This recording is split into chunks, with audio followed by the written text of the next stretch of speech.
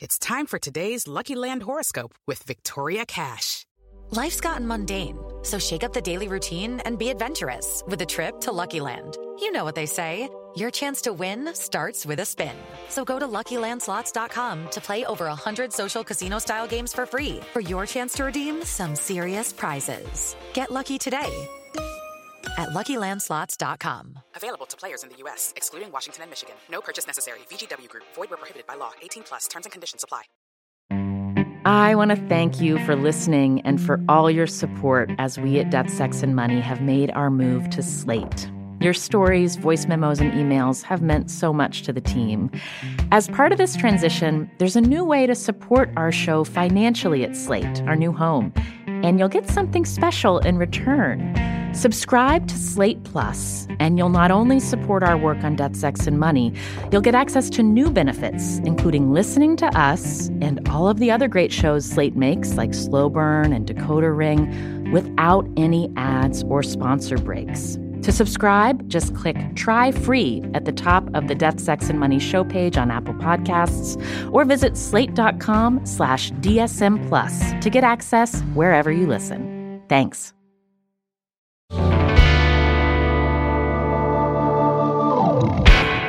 Hi, it's Anna. Earlier this week, I talked with actor Kevin Bacon on stage in New York in front of a live audience. And I wanted to share that conversation with you right away. Thanks for having me. How's everybody doing? He's in a new show on Amazon called I Love Dick. It's directed by Jill Soloway, who also created Transparent. And Kevin Bacon plays Dick, a sculptor and rancher in Marfa, Texas, who everyone in town wants to sleep with.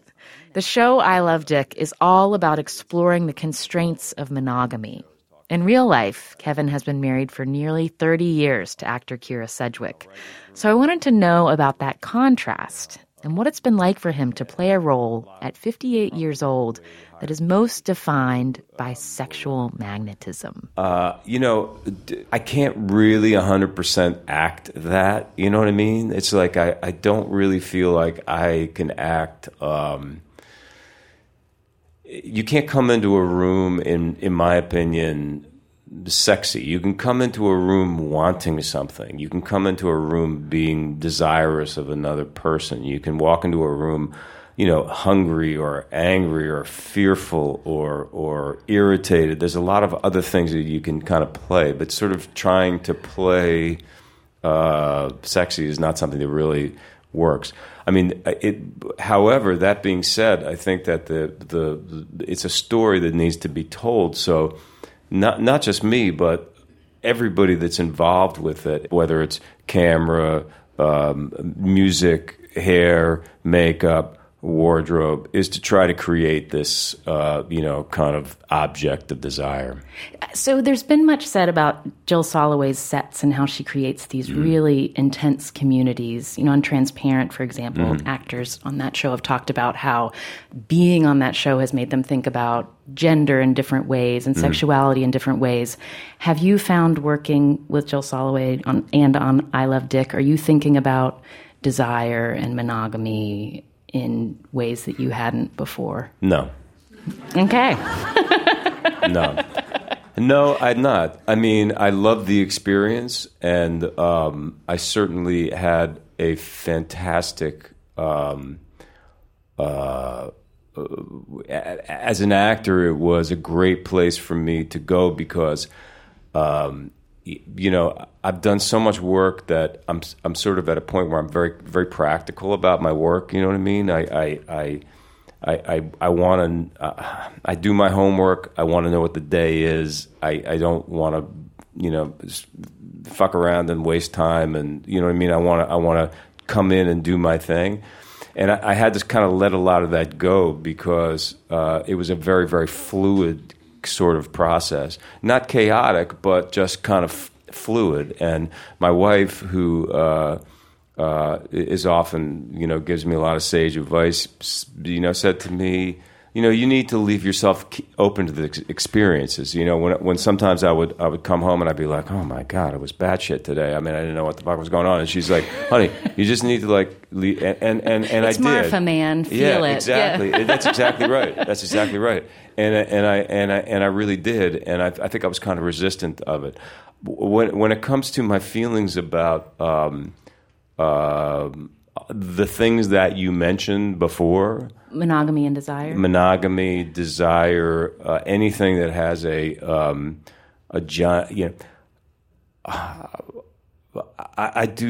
live my life outside of my work to learn and to do and to experience these things. You know what I mean? I think you have to have some kind of separation where the biggest lessons that you're learning are from friends and family and not from colleagues necessarily. That's the way I do it. But that's interesting because you have lived your whole life on a set. Yeah, I know, it's true.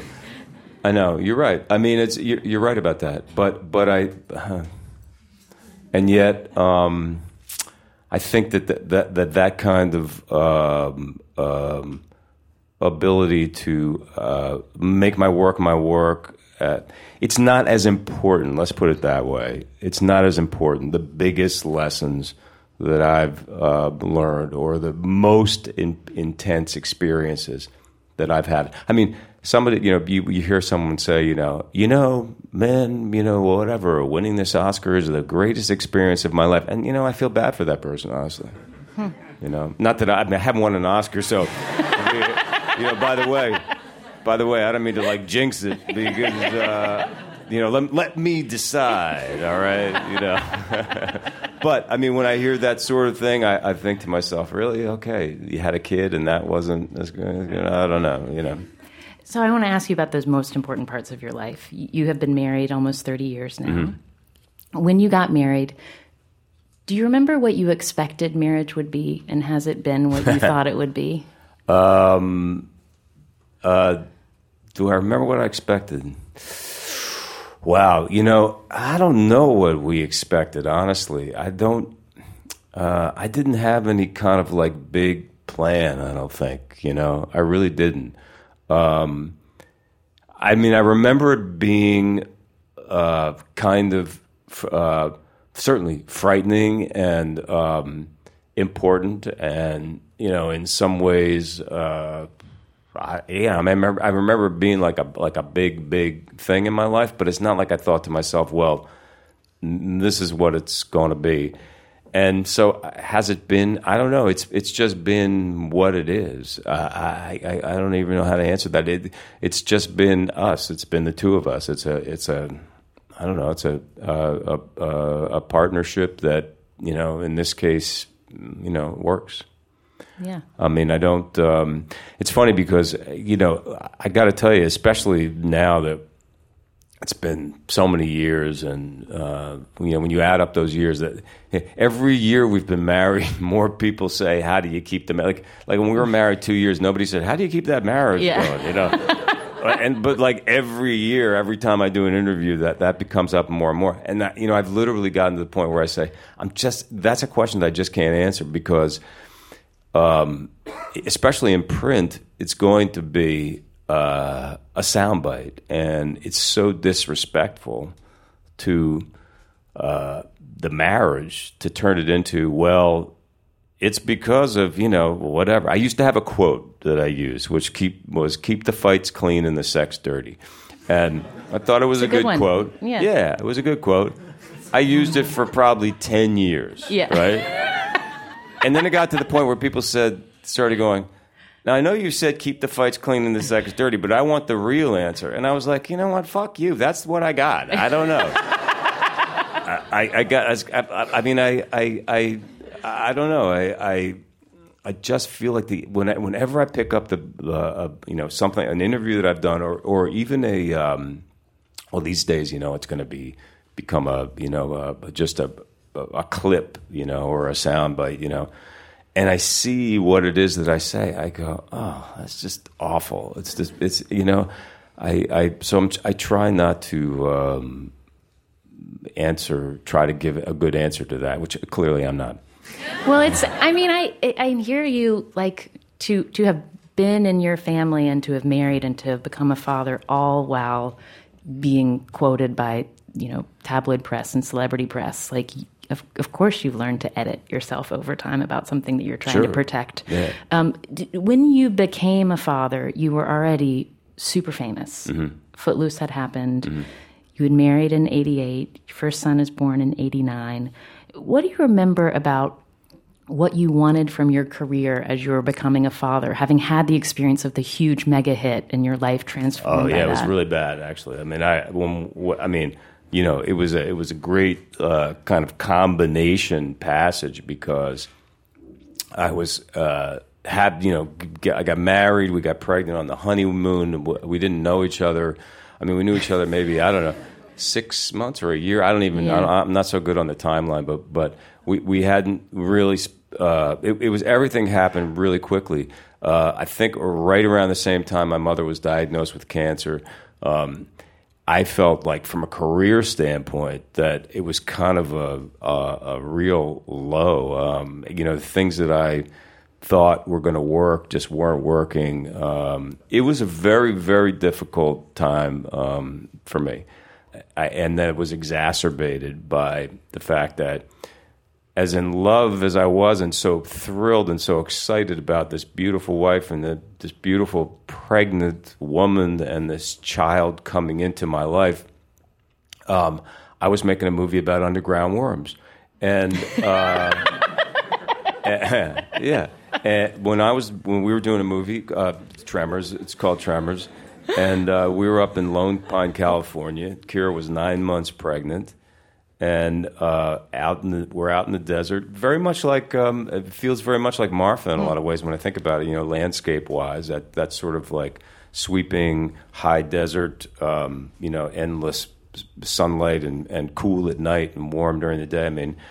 And we had this little house on a street in Marfa, Texas, and in the middle of the night, I would pick her up.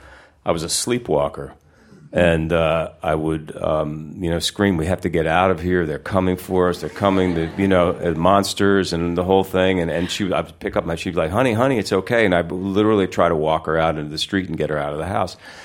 And she'd wake me up, and then we'd go back to bed. And really, like, was it about Tremors? Partly, but it was also kind of about just a lot of anxiety. Tremors. Yeah, I mean, about what was going to happen, in the future. It was a interesting, confusing, but sort of fantastic passage. What did you find that? Like, when you think of when that passage ended and you've started to feel grounded again, what was it? Still waiting. I don't know. I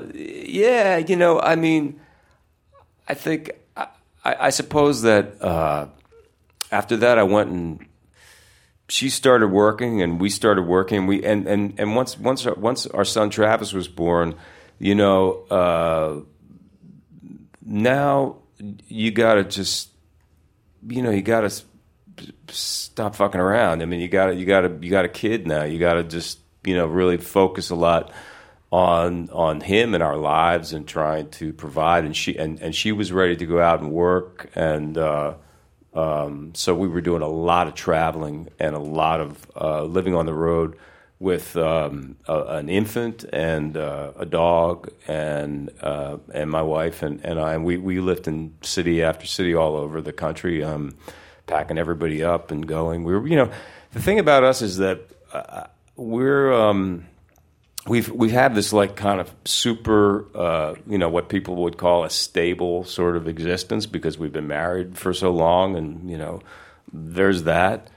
But we really are vagabonds, We always have a suitcase packed, in a way. There's always a suitcase kind of sitting around somewhere because we know that we can't get too sort of stuck. And that means physically moving, but it also is like kind of like, job to experience to experience. And I think that that's one of the things that we kind of continue to do. And at that point in our lives, when our kids were very, very little, we were still really, really deeply in that. And you could look at it and go, well, what are you chasing, man? Or, well, what are you running from or whatever. But whatever we were running from it together. Yeah, to have a teammate in that. Exactly.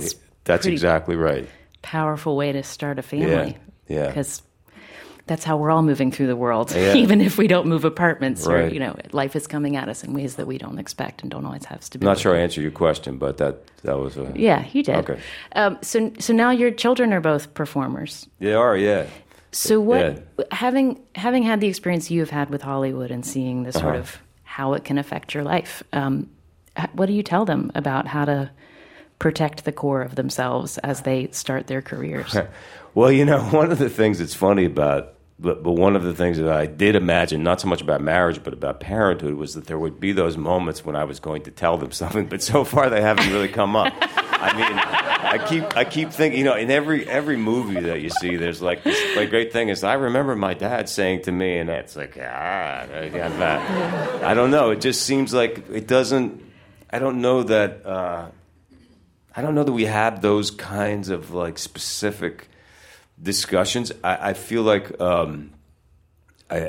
once in a while, now that they're in their 20s, there will be something where we can give some kind of advice, but it really has to us been more about leading by example and wanting them to take their own path and their own road and being supportive of the things that they are doing and discovering and just being less of a we have a certain amount of rules about being honest and compassionate and a decent person, but like outside of that, there's not a lot of like rules. You know what I mean?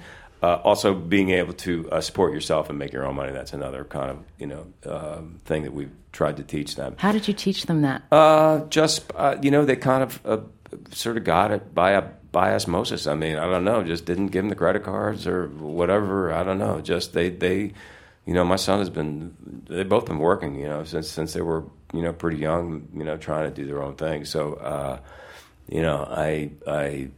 I'm not really sure. I'm not sure. That's another thing. I'm not exactly sure how I teach that. Did you tell them our money is not your money after a certain point? No, never told them that. I don't think they ever felt like, we were going to kick them out on the street or something like that. But I think they also both have a very, very strong work ethic. Whatever. Both of their parents have been working since they were teenagers, and supporting themselves since they were teenagers. So, if that's what both your parents have been doing, then maybe that's what you're going to do, My daughter is an actress now, but for many years was really not pursuing it. And even though I cast her as a young girl in a movie that I directed, we didn't really think that she was going to do that. And when she finally came to us and left school and said, "This is what I want to do,"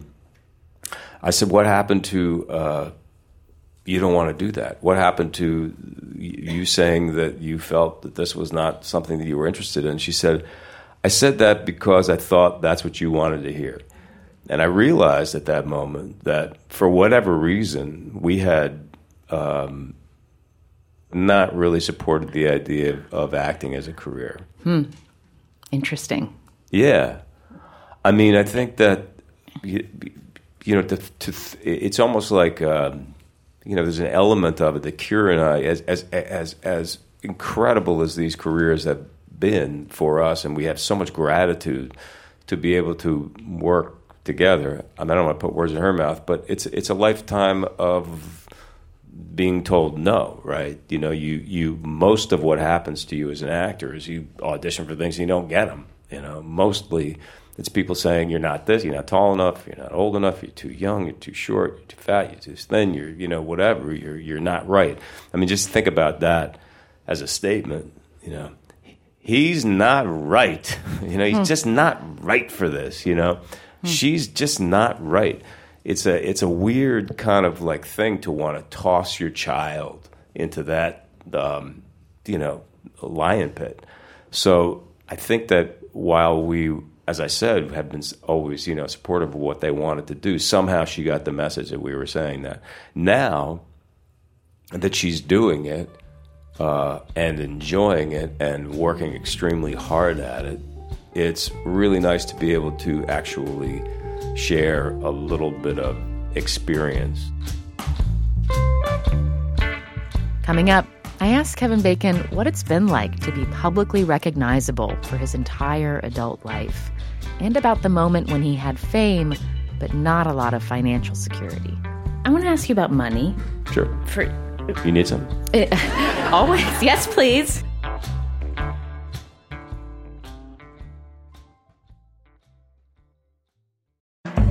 This episode is brought to you by Fail Better, David Duchovny's new podcast with Limonada Media. On Fail Better, David, who has experienced both low and high-profile failures throughout his life, explores the vast world of failure, how it holds us back, propels us forward, and ultimately shapes our lives. Each week, he will chat with guests like Ben Stiller, Bette Midler, and more about how our perceived failures have actually been our biggest catalysts for growth, revelation, and even healing. Through these conversations, he hopes listeners can learn how to embrace the opportunity of failure and fail better together. Fail Better is out now wherever you get your podcasts. Judy was boring. Hello. Then Judy discovered ChumbaCasino.com. It's my little escape. Now Judy's the life of the party. Oh, baby, mama's bringing home the bacon. Whoa, take it easy, Judy. The Chumba life is for everybody. So go to ChumbaCasino.com and play over 100 casino-style games. Join today and play for free for your chance to redeem some serious prizes. ChumbaCasino.com. No purchase necessary. Void where prohibited by law. 18 plus terms and conditions apply. See website for details. I'm Shankar Vedantam, here to tell you about a great mystery. That mystery is you. As the host of a podcast called Hidden Brain, I explore big questions about what it means to be human. Questions like, where do our emotions come from? Why do so many of us feel overwhelmed by modern life? How can we better understand the people around us? Discover your hidden brain. Find us wherever you get your podcasts. We have had a lot of exciting new things to share with you about the show recently, but this might be some of our biggest news yet. Death, Sex, and Money is officially going to be live in New York City at the Tribeca Festival on June 11th. And I want to personally invite you to the live taping we'll be doing with the legendary journalist Kara Swisher. If you know Kara's work, you know her ability to get people to tell her things is unmatched. And she does it in her signature hard-charging way. She's not afraid of things getting a little combustible. I have a slightly different interview style, so we're going to talk about that and play around with that in experimental ways that I think will make this a special show unlike any of our other live shows up to this point. And it's not often that I get to do a live Death, Sex, and Money show in New York, so I really hope to see you there. Whether you're in the city, on the East Coast, or just been looking for a reason to visit New York City, come on June 11th for this show. You can get tickets now at tribecafilm.com/deathsexmoney. We are so excited to see you there. This is Death, Sex, and Money from WNYC. I'm Anna Sale. Kevin Bacon and his wife, Kyra Sedgwick, were clients of investor Bernie Madoff, and they lost a lot of savings when that Ponzi scheme collapsed in 2009, though they've never said precisely how much. I asked Kevin about the day that he learned that his seemingly brilliant money manager was, in fact, a fraud. I've been robbed a bunch of times since I was a little kid. I used to get beaten up and my lunch money stolen. I was robbed at gunpoint on the Upper West Side in the 80s, So somebody comes either into your pockets or into your house and takes something from you. It leaves you definitely with a sick kind of feeling. However, I think that you have to live your life trying to avoid bitterness. Because that'll kill you, I'm sure it's killing him, So I try to just move on. Do you think about money differently, having gone through that? I think that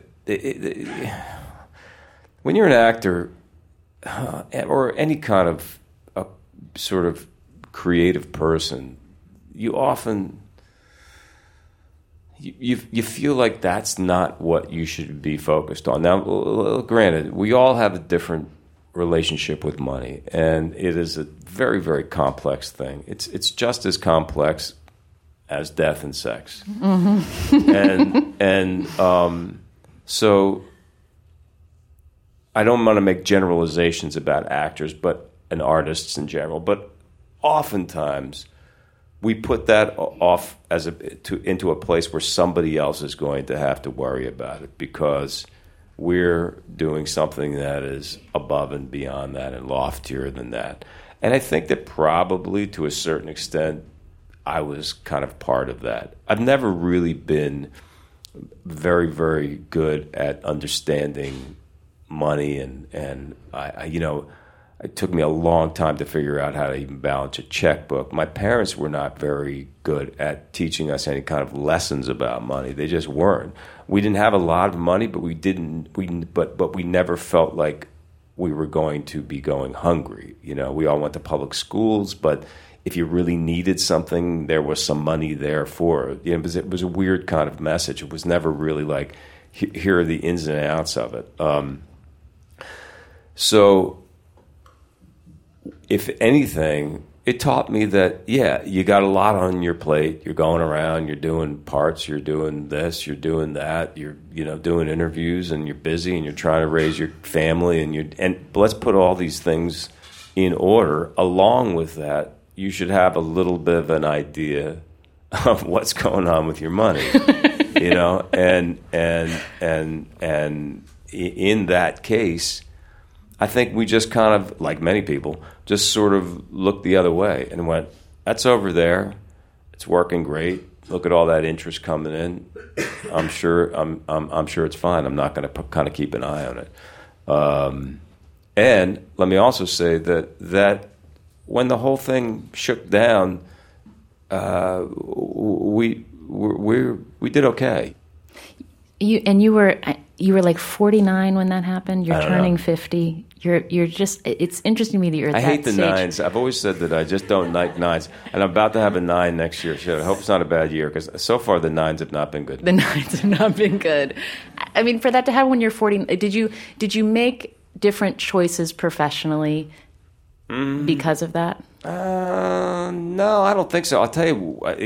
Actually. Again, I'm not so good with the timeline, but I think The Cure was on The Closer at that time. And that was really, really, really helpful because that show, if she hadn't walked away, there's still a spinoff that's happening. I think it would still be on the air. And I think at one point, she was the highest paid woman on television. So, Shout out to Kira. Yeah, right on. Yeah. I mean, let's not feel too bad for the Bacons. I'm not trying to weave a sad tale of. I think that you.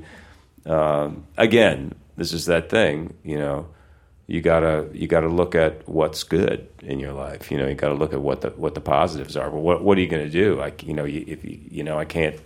What am I going to do? Trying to, find the guy and say, you took my money. I'm punch him in the face. I mean, what am I going to do? And have you let go of the bitterness?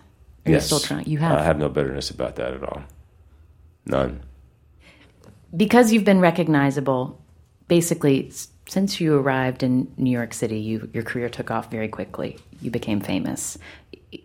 Is there a place, can you feel relaxed in public anywhere? Relaxed in public. Well, you know what it is. I honestly, I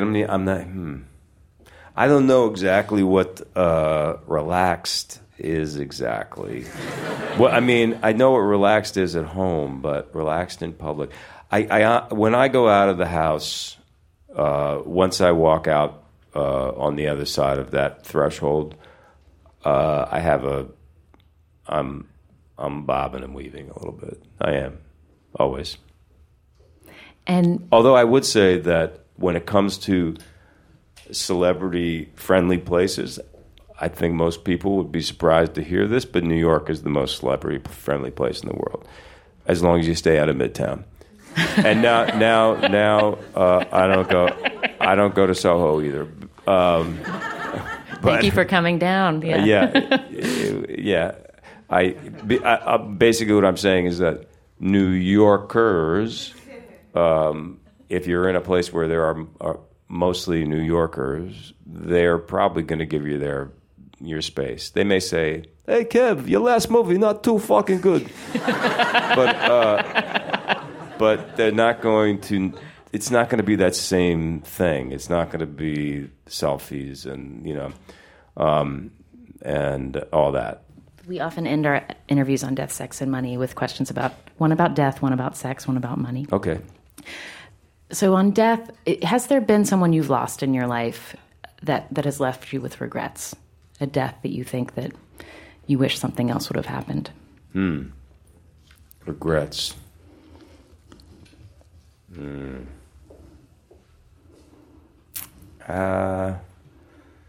Yeah, there is. Actually, I had a really good friend who, he just couldn't keep him off of could keep the monkey off his back. And I wish that that would have gone a different direction. On sex, you're 58, almost 59. How do you think about sex in your 50s differently than you did in your 40s?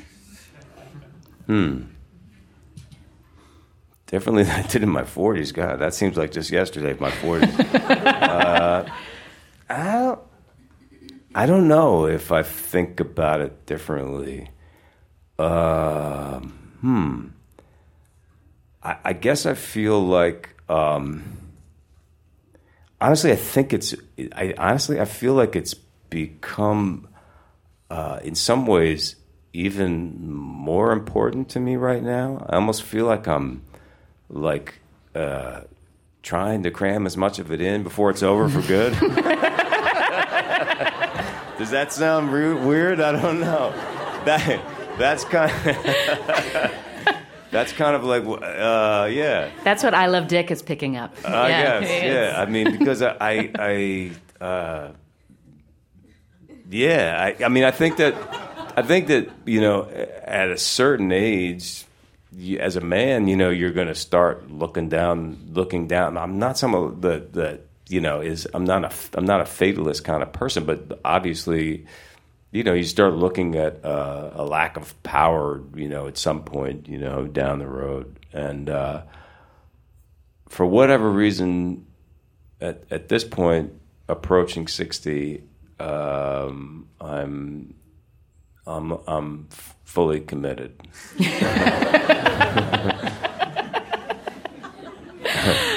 And on money, do you expect to earn more money this year than you did last year? Oh, wow. I don't know about that. 2017 as opposed to well, I got to see if Dick gets picked up. I don't know.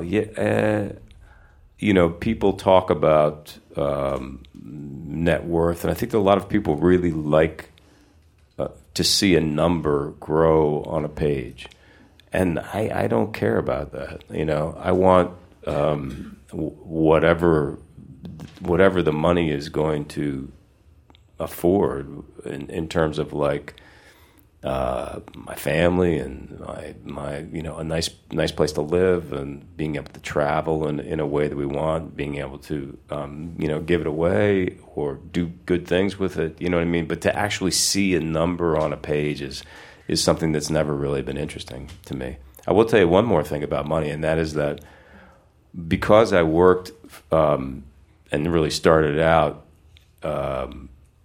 so much as a waiter and kind of like hand to mouth, I always keep, I shouldn't even say this, but I keep a lot of cash on me. Mm-hmm. So probably shouldn't say this. How much cash do I have? I probably don't even have that much right now. Okay, let's I don't see. know. I probably got. That's some bills. I probably have like, I don't know. This is actually light. Really? Yeah. And you just keep it in your pocket, folded up. Yeah. No wallet. No. I just, for some reason, I don't know. It's just a weird thing. Like, I don't leave the house without. And I've often said it's because just in case of the zombie apocalypse. And I'm thinking to myself, how do I buy myself off the island of Manhattan? I just like literally have like the thing, you go down to the Hudson River and there's one guy and they're like throwing everybody away and he's got one little blow up raft and I'm like, hey buddy. And he's like, I don't need your cash. You're Kevin Bacon. Come on. That's Kevin Bacon. His new show, I Love Dick, is out now on Amazon. You can see video of my entire interview with Kevin Bacon on our Facebook page, including the audience Q&A that followed. Death, Sex, and Money is a listener-supported production of WNYC Studios in New York. I'm based at the Center for Investigative Reporting in Emeryville, California. Our team includes Katie Bishop, Emily Botine, and Andrew Dunn. Thanks to Phoebe Robinson, Destry Sibley, Chase Colpon, and Jennifer Sindro and the entire team at the Green Space at WNYC for their help on this episode. The Reverend John DeLore and Steve Lewis wrote our theme music. I'm on Twitter at Anna Sale. The show is at Death, Sex, Money. Subscribe to our weekly newsletter. Go to deathsexmoney.org/newsletter. Our emails are really good. And we are still collecting your student loan stories for an upcoming episode. Email us or send a voice memo to deathsexmoney@wnyc.org. We have heard from a lot of you about how your education debt is shaping your life decisions and that many people in your life, especially your work colleagues, have no idea how much you owe. But I can tell you, student debt is on a lot of people's minds. In fact, someone in the audience even asked Kevin Bacon about his student loans. Did you take out student loans? And if so, when did you finally pay them off? I didn't go to college. Yeah. That's a way to avoid student loans. I'm Anna Sale, and this is Death, Sex, and Money from WNYC.